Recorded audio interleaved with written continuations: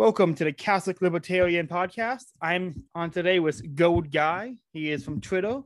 We're going to talk about talking to family members about the ideas of liberty. How do you do without sounding crazy? How do you push back on state propaganda they've heard their whole lives? And how do you say, you know what, maybe this government shouldn't exist to your grandpa?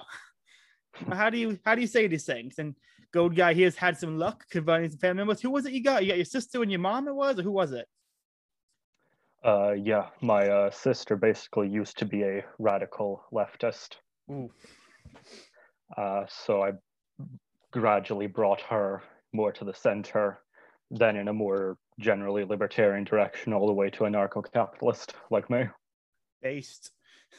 So how did you go about that exactly? Like, what was the big selling points? What was the grabbing line that really like took her from the hardcore lefty to maybe all these things aren't good and maybe we should be a little bit more freedom? It was a gradual process. I started off quite wrong because I'd just gotten into Ayn Rand and objectivism. Ooh. So yeah, I went at it really, really harsh, which did not help things. Yeah, I think we've all been there. Anyone who's read Ayn Rand hears these ideas and it's like, oh wow, maybe being selfless is a great thing. And then you try to articulate it to people and you can't because you're nowhere near as good as he was. And you just sound like a crazy asshole. Yes.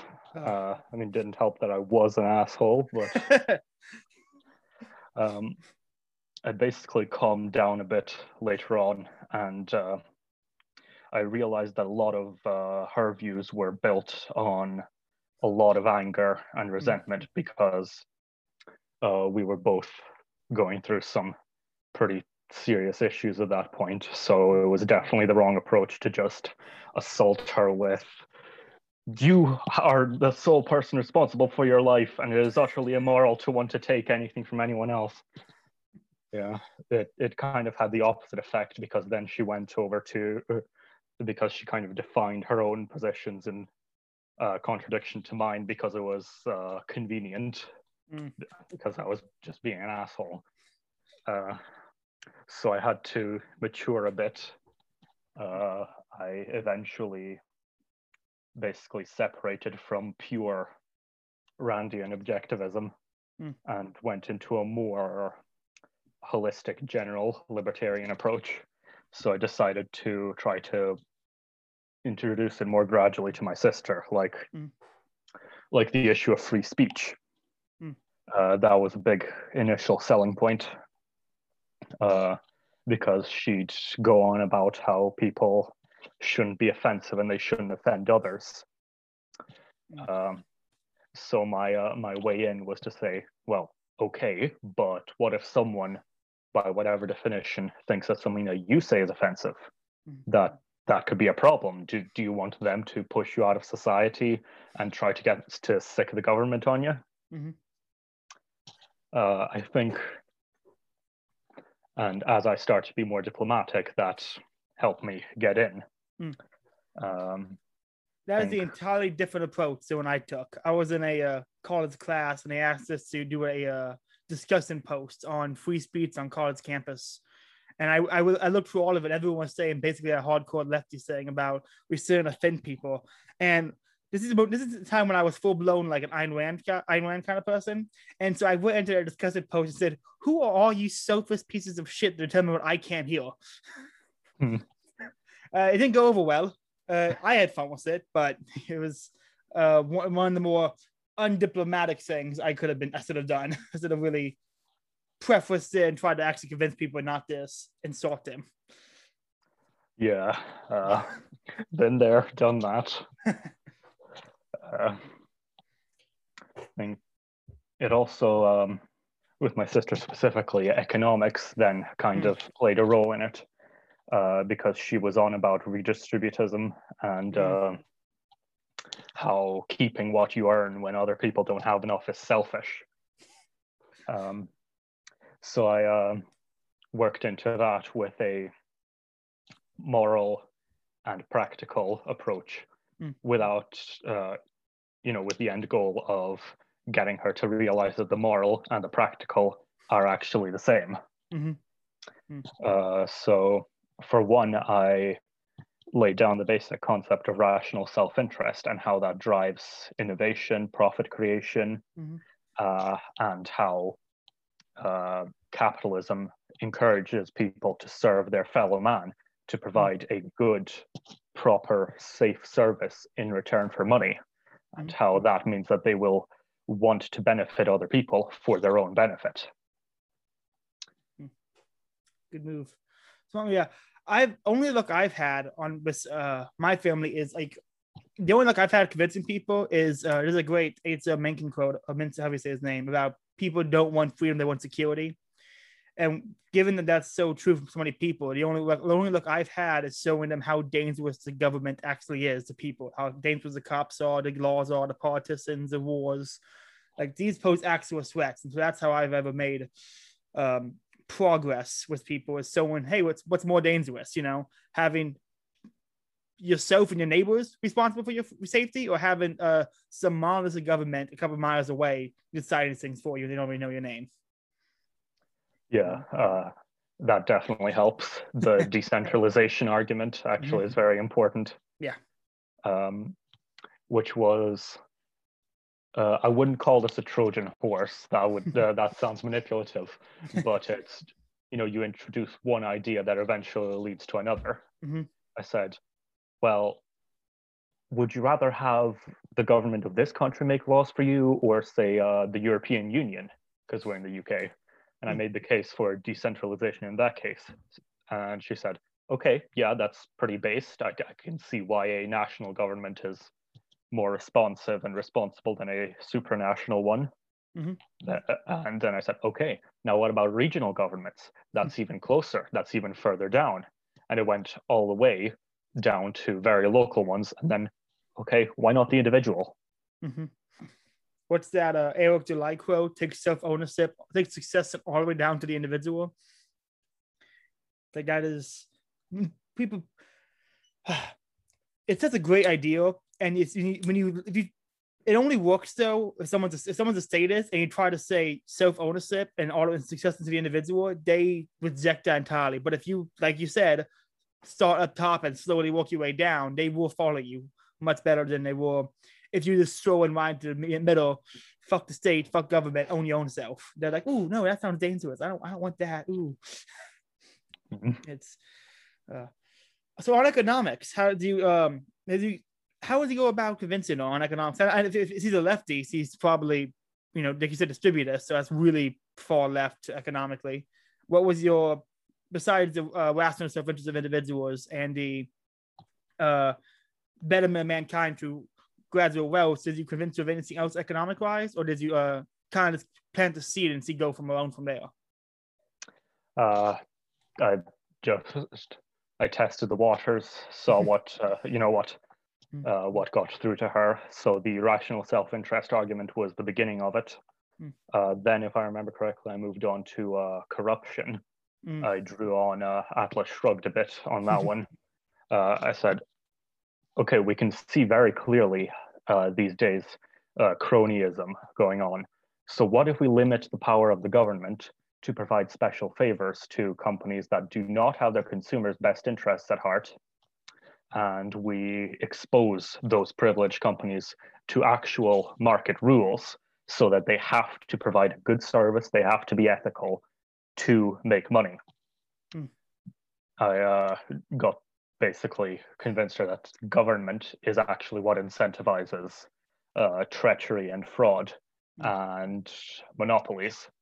So got her to thinking, okay, yeah, I can see how limiting the power of government and a free market economy can benefit people and keep them free and give them good quality services.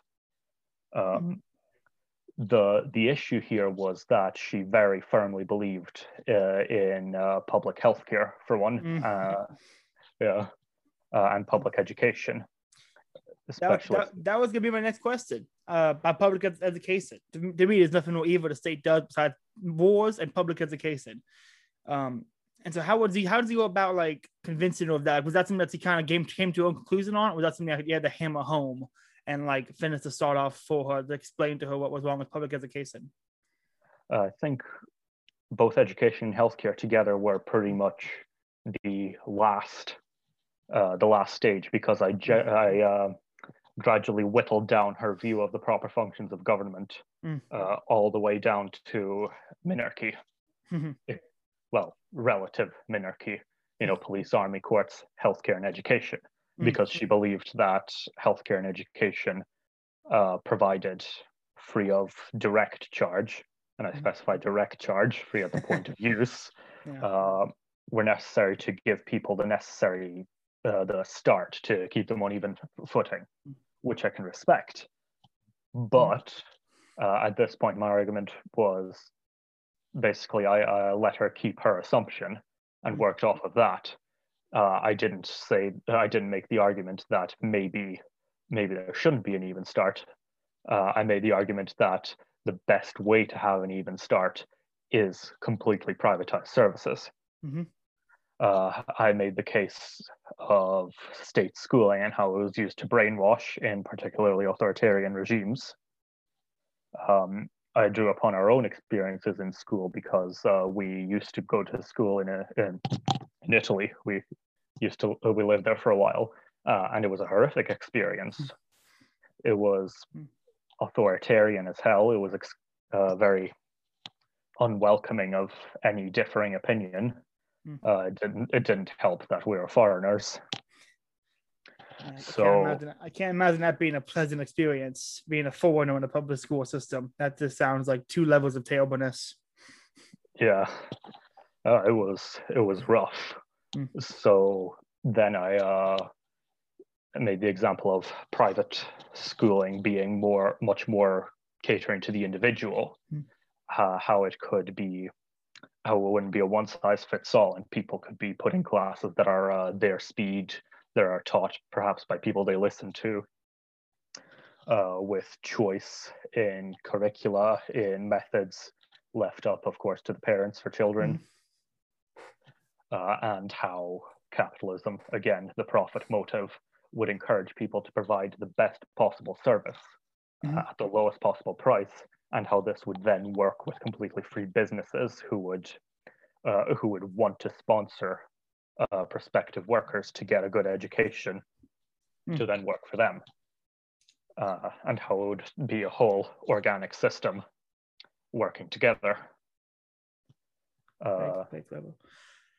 No, I kind of want to ask you now, because you brought up Ayn Rand. How did you hear about Ayn Rand being in the UK and going to school in Italy? Like, how did you come across the ideas of Ayn Rand?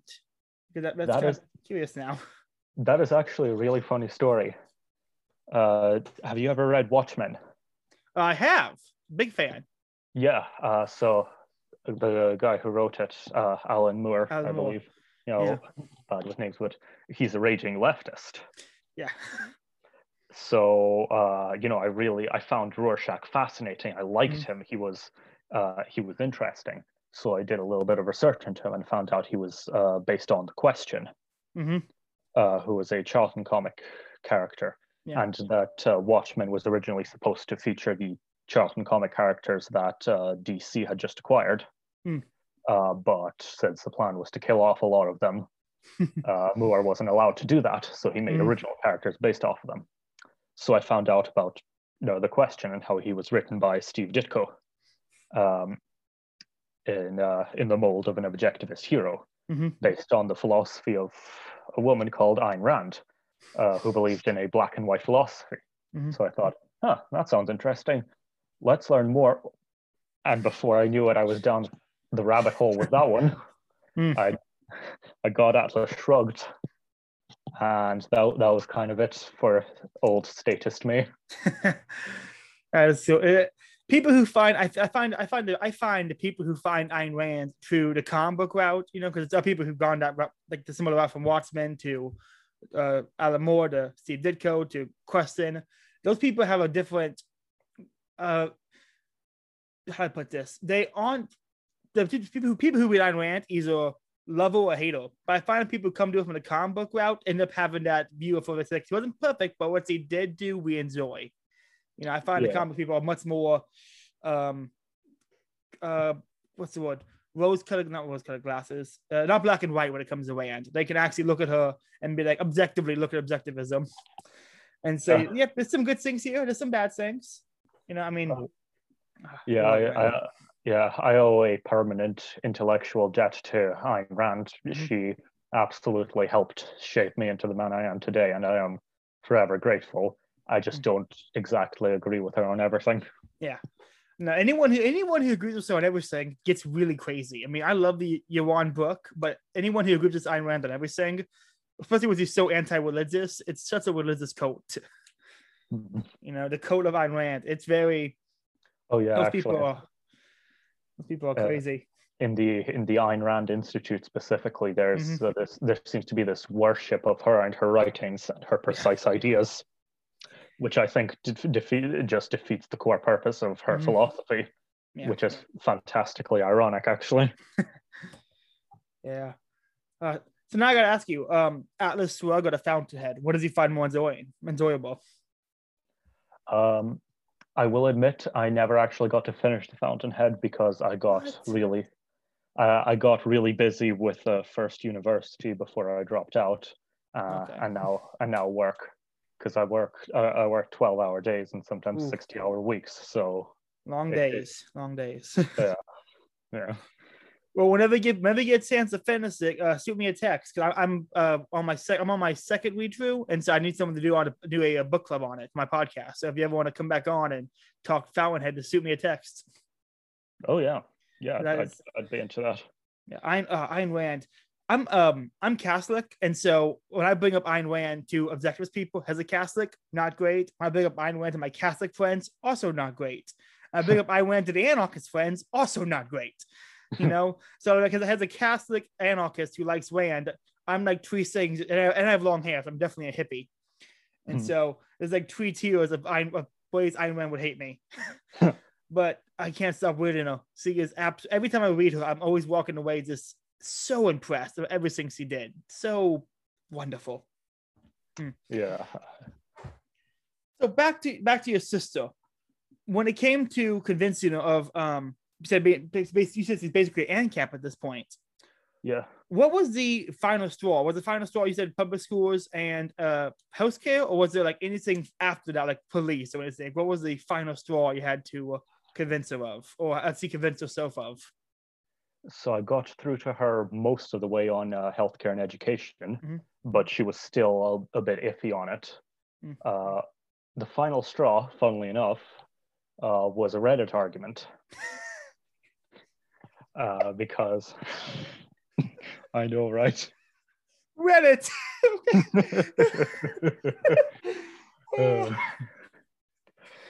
That's funny.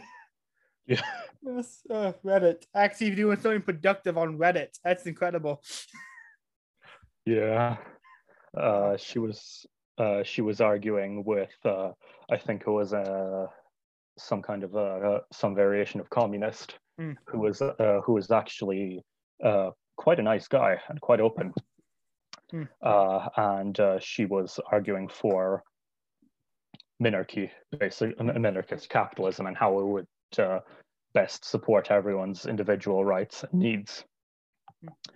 And the communist was arguing that capitalism would inevitably corrupt the government to work to its own ends and manipulate the market, manipulate the people, and basically end up in a political corporatocracy.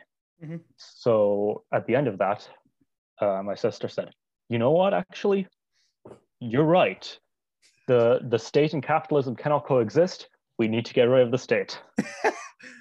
Based. That is a based way to confront that objection. Just to double it down and go, you're right. Forget the state. We just need the market.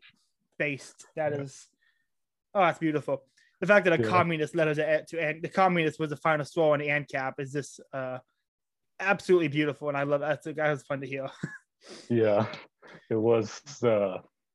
I will admit, I did actually loudly celebrate, saying, "Yes, finally!"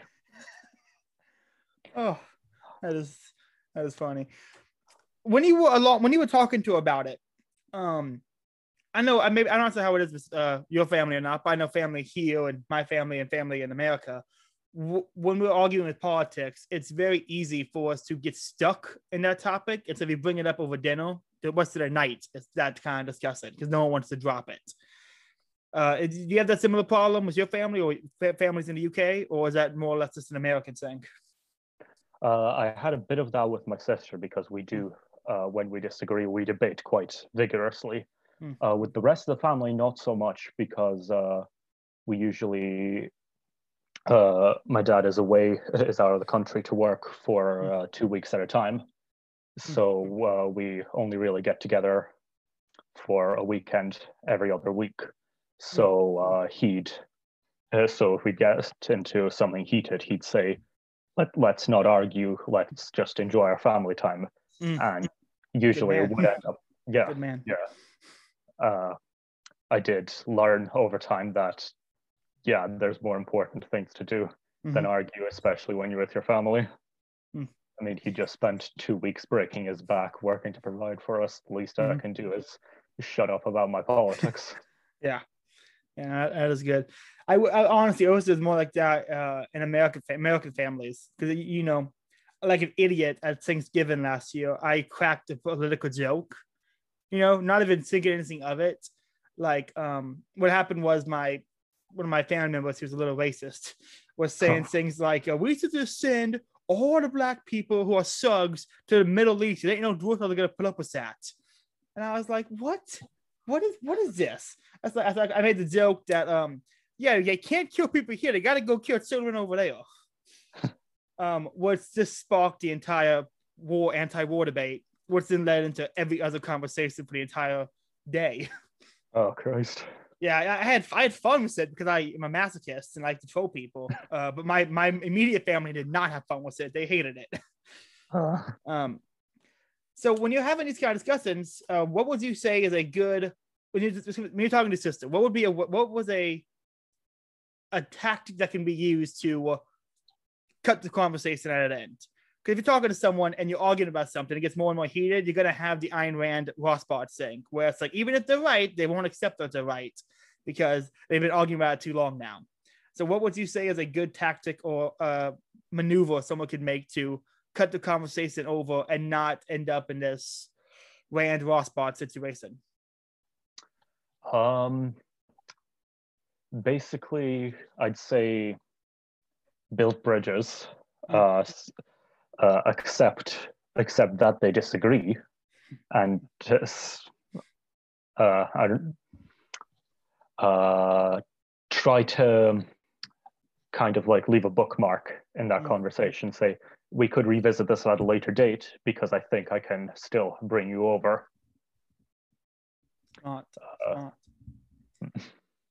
Well, we are running out of time. Do you have anything else you want to add or anything else you want to say? My mother, I think, is an example of someone who I haven't brought over to full-on libertarianism, but I've helped her question the omnipotence of the state and of the mob, especially because she's Russian. She was young during the time of the Soviet Union. So I drew as Leonard Peikoff called it, the ominous parallels, and said, this is starting to look like the Soviet Union. The government is telling you what you can say, when you can say it. Free speech is actually a very important was a very important way in with my mother. The first free speech argument that I brought over to my side on is hate speech. She said, I support hate speech. I support free speech, just not hate speech. And I said, but hate speech is necessarily a part of free speech. If people have the right to speak, they have the right to speak horrible things. They're not free from social consequences, but they have the right to say them in the first place. And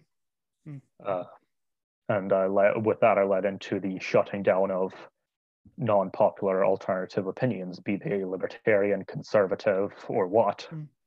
So I just made her, stop and think that maybe someone should not be deciding what is and isn't acceptable discourse for everyone else. which was a big help and led into other discussions about the limits and powers of government. Very Then smart. I drove her crazy with the gold standard. Gold standard. Okay, well, do you have anything you want to plug? Anything? Oh, I forgot I wanted to say. The only luck I've had with my family, one of the moves that all helpful for Christians we're talking about is natural rights, God-given rights. You know, at least in America, we're very tied to our Declaration of Independence and our Constitution of unalienable God-given rights. And when you say God-given rights, and the Christians, they believe there's a gift from God, and if the government's going to stand in way of God's gift, then that looks pretty bad. You know, you're trying to stand in the way of God's gift to me. And so with Christians, the best tactic to prove is to show, hey, God wants to give you something, and these assholes in government are trying to stop you from getting it. What does that make them?